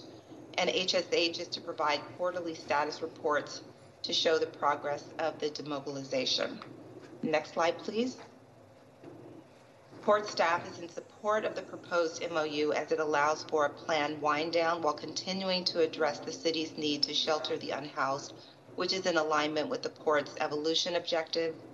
And Port will receive fair market rent over the term, which is in alignment with the Port's economic recovery objective. Next slide, please. As recommended next steps, staff recommends that the Port Commission direct staff to return on April 25th for approval of the MOU. Next slide, please. And with that, I would like to introduce Emily Cohen, again with San Francisco Department of Homelessness and Supportive Housing. And after Emily's presentation, we will again both be available for questions. Thank you. Thank you. Good afternoon, Commissioners, President Brandon, Vice President Adams, Commissioners. Thank you. I'm Emily Cohen with the Department of Homelessness and Supportive Housing, and I will be sharing a brief presentation on the trailer project at Pier 94. So as Kim mentioned, the program opened right at the beginning of COVID in April of 2020 and has since served 303 unique guests. 37 guests have already moved out and moved into permanent housing. This project really represents, I think, what the the good parts of a really terrible situation at the beginning of COVID. So many departments came together, wrapped around folks living outside, particularly in the Bayview, and opened this spot with help from the state, and it would not have been possible without the port and their staff. So really want to appreciate everyone for just a ultimate team effort sort of project here, and got opened in groundbreaking time. So really one of those rare silver linings coming out of that crisis. But as I was saying, in terms of the impact on people experiencing homelessness, we've served 303 unique guests as of last week. There were 118 guests currently on site across 114 of those units that are still in operation. So we have a couple of couples.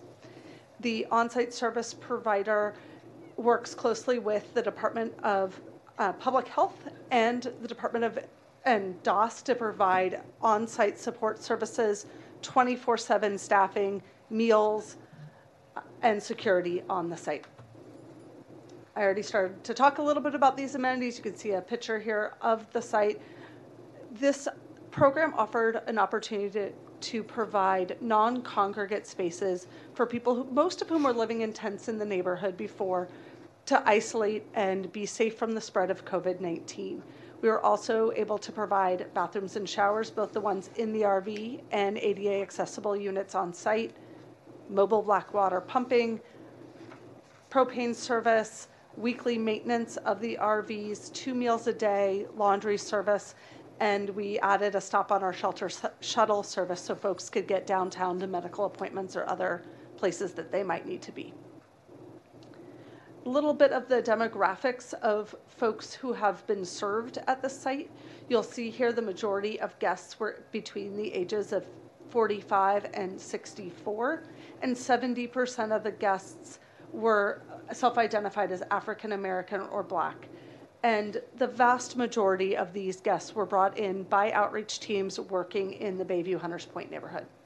You can see, similar to the breakdown of people experiencing homelessness generally, about 66% of our guests were male, 1% transgender, 30% female, and about 9% of the population served was Latinx. I won't read the Good Neighbor Policy, but this is a copy of the Good Neighbor Policy that is included in the MOU. And we do provide quarterly reports to the port on incidents occurring on site, as well as the current guests and the supportive housing housing placements made that month. This is just a quick success story. We had an opportunity to interview a woman who lived in the trailers, changed her name here for privacy, but she'd been homeless on the streets of the Bayview for over 13 years and had really lost hope and had lost sort of connection with ongoing care. And she and her husband were brought in by the outreach team to the trailer program and were welcomed with a hot shower, hot meals, and the support of the staff on site. And they really became a part of the community, which was instrumental when her husband suffered a heart attack. The case managers were able to get medical services to them right away and support the family, the couple, as they moved through that challenging health crisis. Susan is now moving into housing or has moved into housing in Mission Bay, which is really exciting, one of our new supportive housing projects that came online, and she is able to take care of her husband in their new home because of a lot of the support they received at the trailer program. So wind down and demobilization, as Kim mentioned, we are requesting an extension or I guess it's a new MOU to continue operations until the end of the year so that we can responsibly and deliberately wind down the project and ensure that people have offers of safe alternative places to be rather than just returning to the street. Bit of this is redundant to what Kim already mentioned, but our wind down process includes the timeline of guest notification. We will have our coordinated entry team on site to finish the work of ensuring that everyone there has been assessed for housing. We will move guests who are eligible for housing into permanent homes.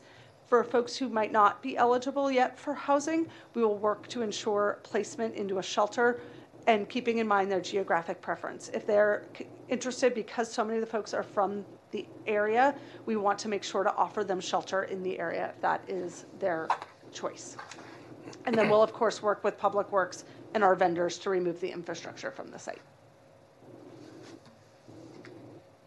Kind of already said all of this, but as of last week, we had 118 active guests on site. 59 are eligible for permanent housing placement. 8 are eligible for flexible financial assistance, and 51 guests are still to be assessed. So that work will be happening over the next few months to ensure that we can move folks into housing. And I will take any questions you might have. Thank you. Thank you, Emily and Kim, for the presentation. Is there any public comment in the room? Alice? Good afternoon. Again, Commissioners, I'm Alice Rogers, and I actually am not familiar with this site, but I want to take the opportunity to just say what great partners HSH and the Port have been around these shelter situations. I am lucky enough to serve on the advisory group around the Embarcadero Navigation Center, and I am continually impressed by the number of hours that both agencies really devote behind the scenes to making things work. We fortunately really have had no issues, but I think it's really because of the work that the staff has been doing behind the scenes. So I'm sure that this MOU will go very, very smoothly. Thank you. Is there any other public comment in the room? Corey, do we have anyone on the phone? There is no one on the phone at this time wishing to make public comment. Thank you. Commissioner Gilman. Thank you so much for this report. My questions mostly are for HSH, not for Port staff. And before I ask my questions, I sort of want to frame them. And this is just more both as a commissioner for the Port, as a citizen of San Franciscan. First of all, I want to commend the Port for always stepping up. We have 2 navigation centers on our property, and we didn't skip a beat in approving this during the pandemic. And so this is said with full support for having facilities like this, even if we have the opportunity supportive housing on Port property. But I guess, Emily, in the series of questions I have, I'm actually confused, not about the extension of the MOU, but the fact that we would demobilize over 100 interim housing sites when we have thousands of people still on our street, and with the risk of having these folks flood back into the southeast waterfront neighborhoods that are adjacent when this demobilization happens. So I don't understand why we're demobilizing this site. Thank you, Commissioner. It's Rebecca Benassini. I'll start to answer, and Kim, you can jump in as well. So the site is, as you know, not zoned for residential, and this was intended to be a temporary use. We've been working with various types of potential tenants for the Backland site, which is primarily an industrial type of location, looking at maritime industrial potential supports for offshore wind as we work with those companies that come in. So Emily, for sure, would not say she wants to leave. She would love to stay as long as possible. We've been so grateful to work with Emily. Yes. They do such a tremendous job and have such an incredible charge. Yes. And they've been so gracious as we've been working with them on this demobilization. But it's really our own, this particular site, we ultimately need to have it back for industrial types of purposes. But we are looking forward to working with them on the other navigation center sites and have been really impressed, just like Alice said, with their dedication and their work ethic. So I wanted to step in so you didn't have to try to fumble through that one. So I just want to amplify what Rebecca has said. It's absolutely the report's request for the demobilization. It is? Okay. Absolutely. So The port stepped in during the pandemic. We actually prepared the site for the trailers. It was our maintenance team that was out there and in record time with DPW and HSH got that site ready with incredible enthusiasm and desire to house people and shelter people during the pandemic from District 10. But it had to be a temporary site. This is our marine facilities. This is our maritime industrial area. And we are, in my director's report, I was talking about all the various opportunities for blue-green maritime and for industrial activities that are so critical to San Francisco. So it's absolutely, the city is supporting the port's desire for its facilities, its importance to the city of its industrial locations, and Emily is working at our request 100%. It's not Emily's request or HSH. No, and Director Forbes, thank you so much for clarifying that, and I absolutely respect that it was in temporary use in a sensitive area, and if we can reclaim that and meet our goals, I'm absolutely supportive of that. My concern just really was sort of the 37 guests who found permanent housing. That's a beautiful figure, but over a period of almost 3 years, from a percentage point, you're looking at about 11% placement into housing. And my concern is in a neighborhood that we have so much happening, Pier 70, the power plant's going to start. I know that's not our property, but we have a boom of development. We have the Blue Greenway. We have the new parks. My concern is these individuals call this neighborhood their home.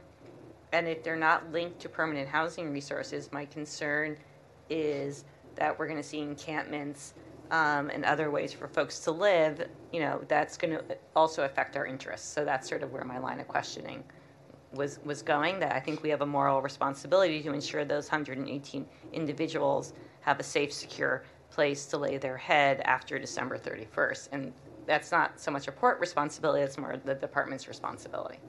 So I just wanted to say where this was coming from. So I appreciate the clarification.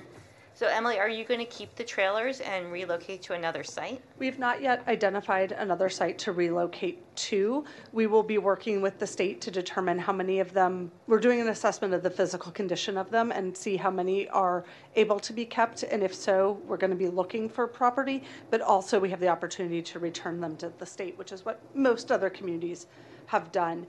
To your concern, right? This is my primary concern as well, and something that we've been really working on. We're approaching the wind down of this site the same way we did the shelter-in-place hotels, which had a 65% housing placement rate out of them through the very deliberate, very concerted wind down effort. So much higher than in a typical placement process. Not a lot of families or households have moved out yet because we have not done a big push to do this. They will be notified soon of the wind down, and we will begin that process. With 59 already determined to be housing referral status, I'm pretty confident we can get them into either project-based supportive housing or into a rental subsidy that could be hopefully used in the neighborhood, which would be ideal. And then we will continue to work with the remainder of the guests to assess them. From my conversations with the operator, it does seem that many folks will likely be eligible for supportive housing or for a housing voucher, which is good news for the wind down process. And then for folks who are not, we will make offers of shelter placement leading with the Bayview and Bayshore Navigation Centers. So if they want to stay in the neighborhood, they will have that option. But this is absolutely our concern and why we're asking for the additional 10 months to do this as responsibly as possible. Okay, I just have one other question. So I can take it offline, I guess. I wanted to know if the state if it's up to us whether to keep the trailers. So the state's not mandating that we return them. No. So I just want to say for the record, as a citizen and as a commissioner, I hope that the department chooses to keep them. It's a valuable resource. They could be placed in many locations, from Lake Merced to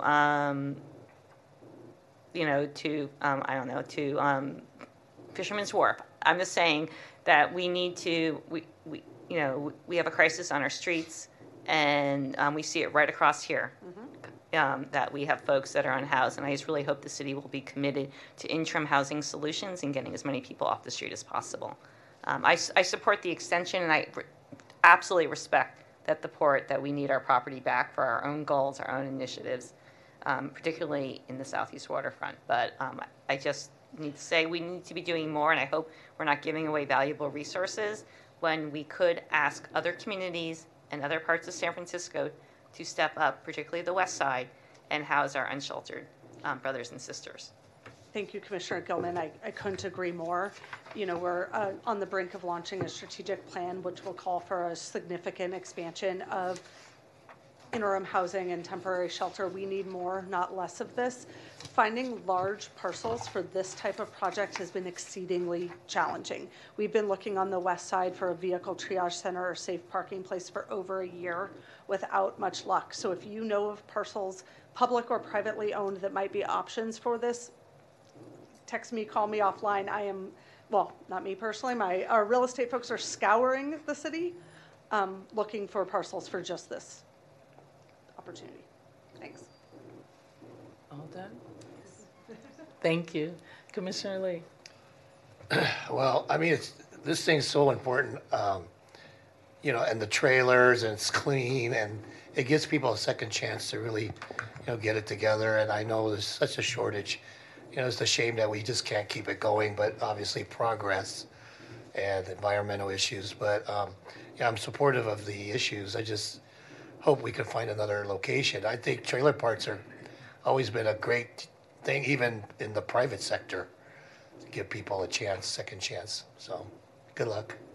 So, if you know of any lots or parcels available, let Emily know. Not that big. I wish. Thank you. Vice President Adams. Kim and Emily, thank you so much. And I want to thank Mayor Bree's leadership and her vision and moving on this. And when I was listening to the statistics, wow. I haven't forgot that when Ronald Reagan was governor, he shut down all the mental hospitals in California. And it's sad to see that 70% of the people were black and a high percentage of men, a lot of them probably veterans. And I remember President Brandon was gone, she was on vacation, but when we had the Navigation Center across the street, and Alice will remember that day, we had about 30 police here in the room, and it was a barn burner here in that day, boy. It was exciting. But, and sometimes we future trip about 80% of things that would never happen, but we got it through that day. And it's good to see that the port, that we're able to engage. And one thing that I like about what's happening here is because everybody's always on their P's and Q's when everybody's watching. But the most important thing is, what are you doing when nobody's watching? And that speaks to your integrity and to your principles. And I think that's what the port is doing. Emily, I see what you're saying, and we have to continue to do all that we can do. And sometimes, you know what? This here, maybe this chose us. So be it. We have a moral and a responsibility to do all that we can. So I appreciate and I'm supportive however this thing moved. My fellow commissioners asked some good questions, but I would tell anybody can wind up homeless. Don't ever think that you're above something bad happening or circumstances happening in your life, whether you had a heart attack or stroke, lost a good job, got strung out on drugs. Everybody that's had a story, some people were very, very successful, so don't ever underestimate or belittle. We have an obligation to help as many people as we can. Thank you. Thank you.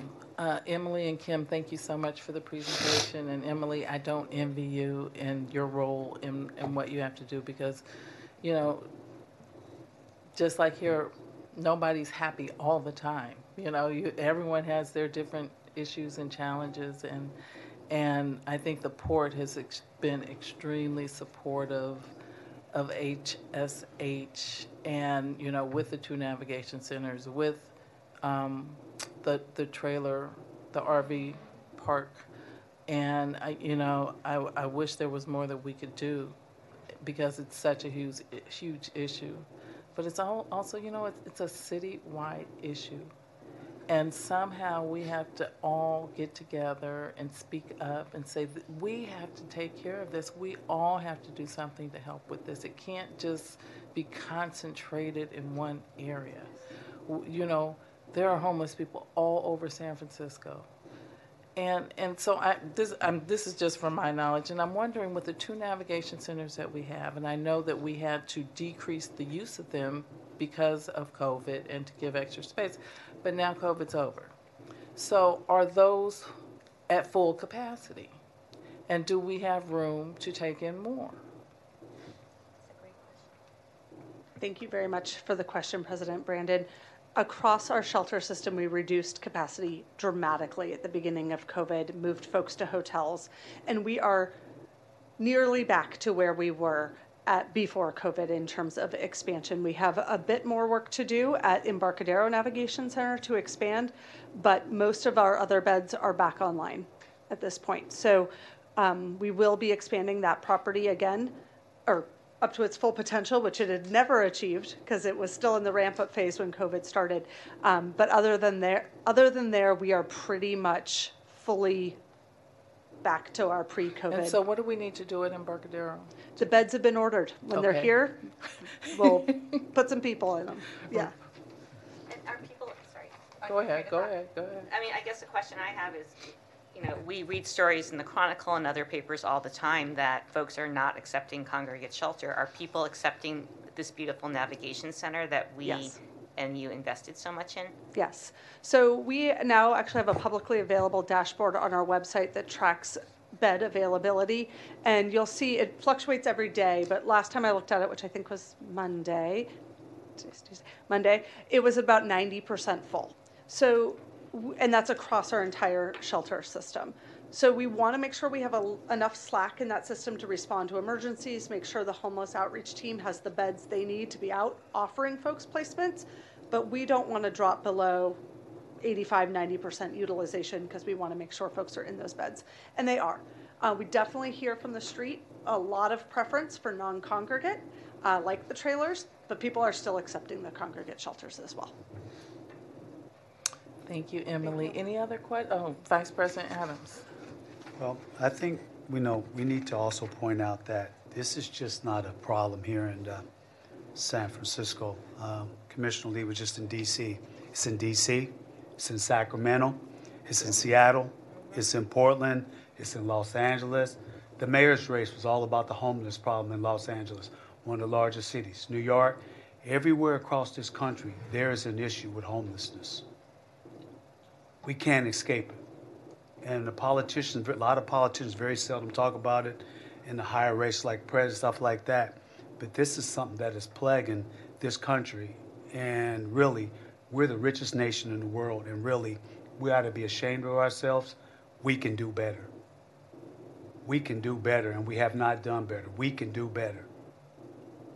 FDR said it best, you can be tough, but you don't have to be cruel. And to me, this is a form of being cruel. Thank you. Thank you. Are there any other comments, questions, recommendations? Thank you, Emily. We look forward to seeing you on the 25th. Okay, Jenica, next item, please. Item 11A is an informational presentation on request for proposals from pre-qualified pool for consultant services for the proposed Pier 50 earthquake improvement project, initial study, and pre-design services. Good afternoon, Commissioners. Executive Director Forbes. My name is Stephen Reel with the Waterfront Resilience Program. I just quickly wanted to introduce Chris Horiuchi, who will present on this item. Chris joined the Waterfront Resilience Program in January. As a project manager, he's taken on key responsibilities in the program, including the project manager for the Pier 50 Earthquake Improvement Project. He's supporting Embarcadero early projects, including the ferry building seawall project and the downtown coastal resilience project. He's helping us shape our earthquake performance objectives, and he's leading up the program's sustainability guidance, including developing the methodology for embodied carbon and the adaptation strategies and the early project alternatives. Chris has a bachelor's degree from UC San Diego, a master's from Berkeley.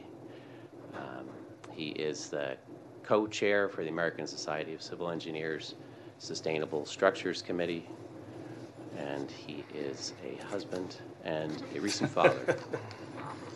And so I'm thrilled that he's joined the program. And so, Chris. Good afternoon, President Brandon, Vice President Adams, Commissioners Lee, and Commissioner Gilman. And thank you, Steve, for a very nice introduction. I wasn't expecting such so thorough of an introduction, so thank you. But like Steve said, I am Chris Horiuchi, a project manager with the Waterfront Resilience Program, or WRP. And so in addition to Steve, I'm also joined here by Carlos Colon, Program Administrator, and Elizabeth Alexander Toot for contracts. And I believe also Melinda Canios of CFD is joining online as well, and they can help answer any questions. So we are all excited to be here to give an informational presentation on our intent to issue an RFP for the initial study and pre-design services for the Pier 50 Earthquake Improvement Project.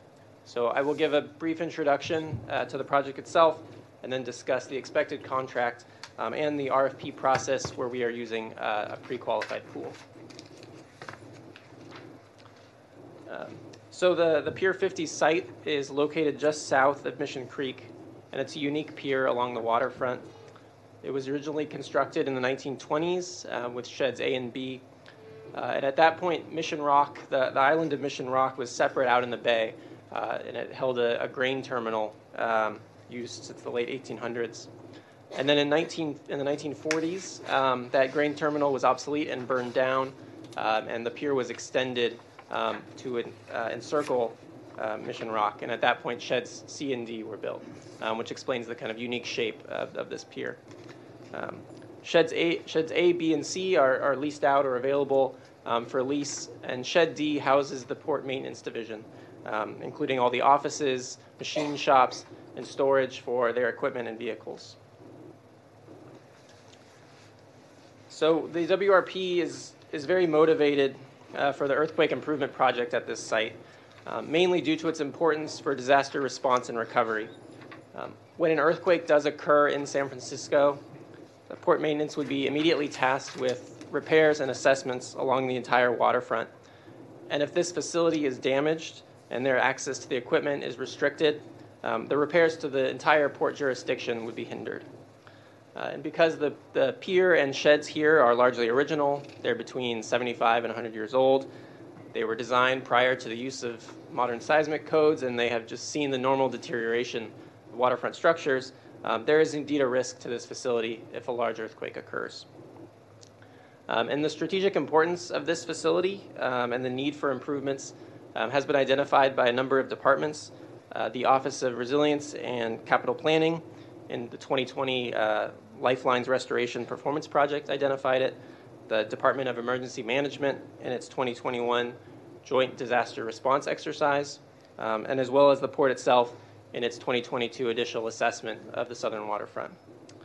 We'll also note that the port has listed this project in the 2021 to 2025 Strategic Plan for its resilience and economic benefits. And then also noting that the funding for this project, for the first phases of this project, are sourced from the ARPA stimulus funds received from the port.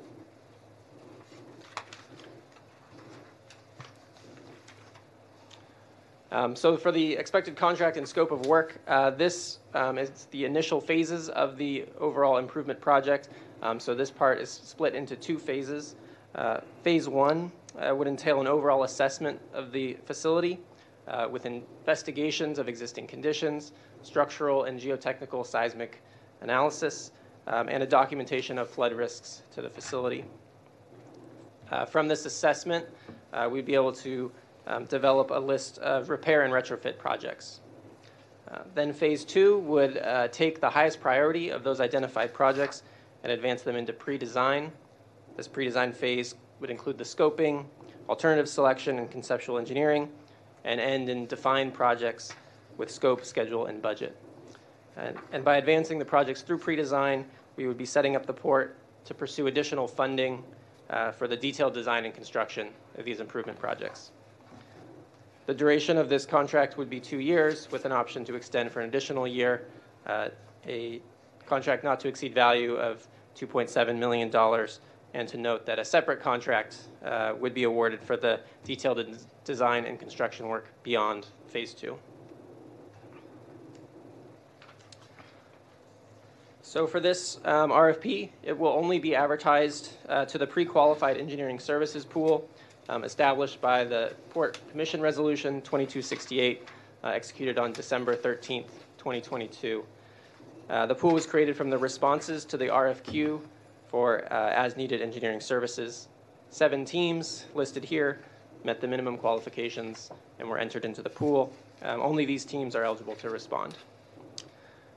CMD has reviewed and confirmed the LBE requirement for this Pier 50 project will remain identical to that established in the RFQ, with a 20% minimum LBE subconsulting requirement. And to select a consultant, we will engage a CMD-approved panel to grade the proposers on both the original RFQ response and their specific Pier 50 proposal. And scoring will be based on their approach to the work and their experience and qualifications of the firms and their personnel. And finally, just to summarize the schedule, we plan to issue the RFP in the next week. Proposals would then be reviewed by the panel in May and a top scoring team selected. We then plan to come back to the Commission in June for a request approval to award the contract, hoping to start this important project for the Port in July 2023. So that concludes the presentation. Thank you for your time, and look forward to any questions. Thank you and welcome, Chris. Thank you. Thank you, Stephen. Is there any public comment in the room? Seeing none, is there any public comment on the phone? There is no one on the phone wishing to make public comment No at one this wants time. to make public comment today. Nope. Commissioner Lee. I mean, I'm glad it's being done. I mean, when you guys, Maritime took me on the boat and I looked underneath that pier, I mean, it's just amazing how things are standing up. You know, so I just, you know, again, hope we can move faster and get the right people in there and do look if they finish their projects on time. That's just my thing. Thank you. Thank you, Commissioner Gilman. Chris, thanks for the report and being with us. I just wanted to make sure an assumption I was working off of was right. It seems that the pre-qualifying pool has enabled us to do this in 3 months, which I think is great. It's a little speedier than we normally operate.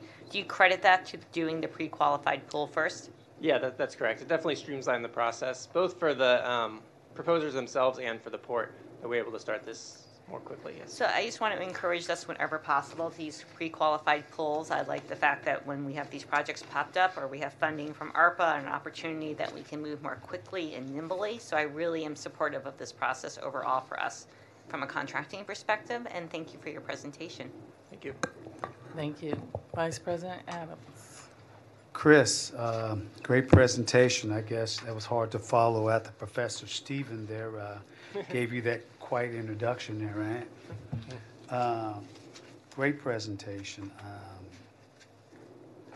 I've always said that we seem to be like so far ahead on this, and we're continuing to move and bringing you on now, and just is a good thing. And so I'm expecting more things to come. And like I said, this is something that from the beginning when Stephen was talking about all this earthquake thing, and I think about it because it seemed like it's a couple of times a week we have earthquakes. And it's kind of makes me wonder one day we're going to really have a big one here in San Francisco, and I wouldn't be surprised. So I appreciate what you're doing, and I'm very supportive of it. Thank you. Okay. Thank you. Great presentation. So once we do the design and we're ready for whatever recommendation there is for construction, how will this be paid for? So right now we have not determined that, but we believe by advancing to the pre-design and kind of identifying the prioritization and importance for disaster recovery, there would be grants available to fund this. Oh, great. Okay. Thank you. So this is an informational presentation, and you're not coming back to us for you're coming back with an award plan would be after in you go June. out. Yes, Got it. that's correct. In Thank you. June, if all goes well. If all goes well. Thank you. Thank you. Okay, Jenica, next item, please. Item 12 is new business. I've recorded the following new business: to schedule a tour of the living seawall for commissioners, and to discuss and to provide a report on contract closeout, coming on time, on budget, and other performance metrics. And also, there were several comments by Commissioner Lee related to real estate, and I put it down that we may have a briefing or an info item. I'm going to follow up with you and our president. And that, is there any other new business? Any other new business? Actually, could we get a mid 6-month check-in on the demobilization of the Navigation Center, mostly around linkage to housing, and maybe also to understand overall from the department when they do their housing placements? I want to ensure there's not, I don't think there would be, but any racial disparities, given the fact that so many, majority of the population at this site is our Black and brown community here in San Francisco. I want to make sure they're having access to permanent housing solutions.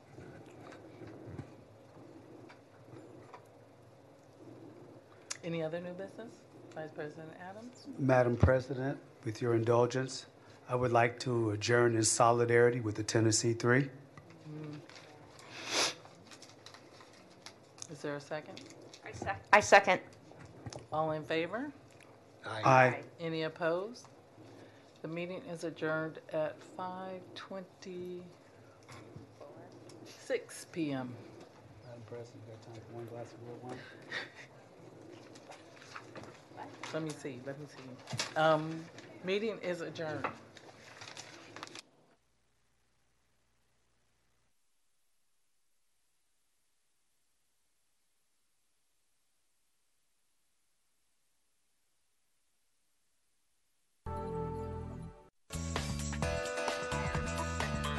SF Gov TV, San Francisco Government Television.